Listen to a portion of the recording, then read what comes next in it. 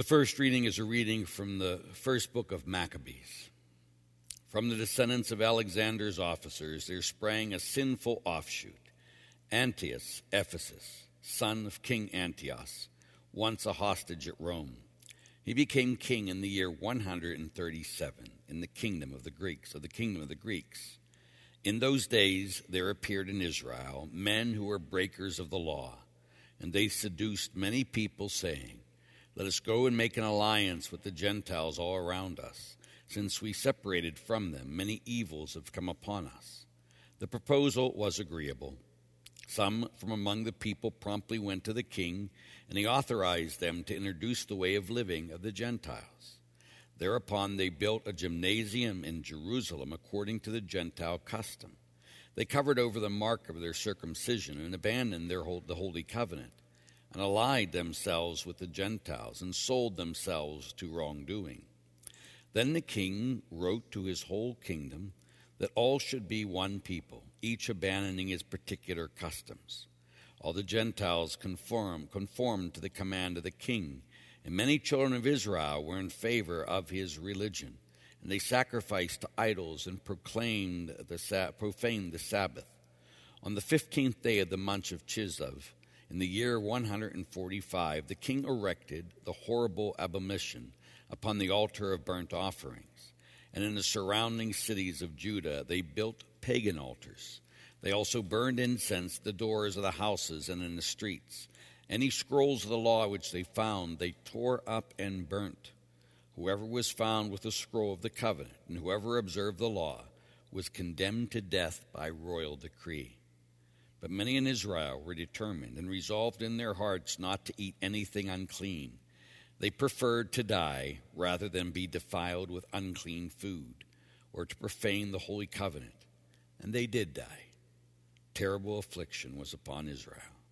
The word of the Lord. Give me life, O Lord, and I will do your commands. Give me life, O Lord, and I will do your commands.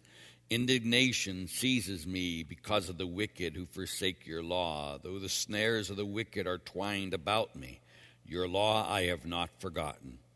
Give me life, O Lord, and I will do your commands. Redeem me from the oppression of men, that I may keep your precepts. I am attacked by malicious persecutors who are far from your law. Give me life, O Lord, and I will do your commands. Far from sinners is salvation, because they seek not your statutes. I beheld the apostates with loathing, because they kept not to your promise. Give me life, O Lord, and I will do your commands. My brothers and sisters, may our Lord be with you. A reading from the Holy Gospel according to St. Luke. As Jesus approached Jericho, a blind man was sitting by the roadside begging, and hearing a crowd going by, he inquired what was happening. They told him, "Jesus of Nazareth is passing by." And he shouted, "Jesus, Son of David, have pity on me." The people walking in front rebuked him, telling him to be silent.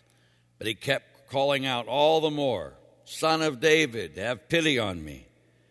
And Jesus stopped and ordered that he be brought to him. And when he came near, Jesus asked him, "What do you want me to do for you?" He replied, "Lord, let me see." Jesus told him, "Have sight. Your faith has saved you." He immediately received his sight and followed him, giving glory to God. When they saw this, all the people gave praise to God. The Gospel of the Lord.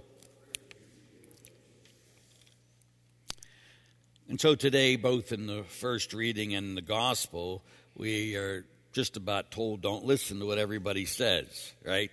In the Old Testament, they're saying don't worry about Israel laws anymore. Let's all come and we'll all be the same. And most people did. Few of them did not, and they died for it because they were persevering in what they believed. And here you get the blind man. Everybody tells him to shut up, and he won't. I can relate to this.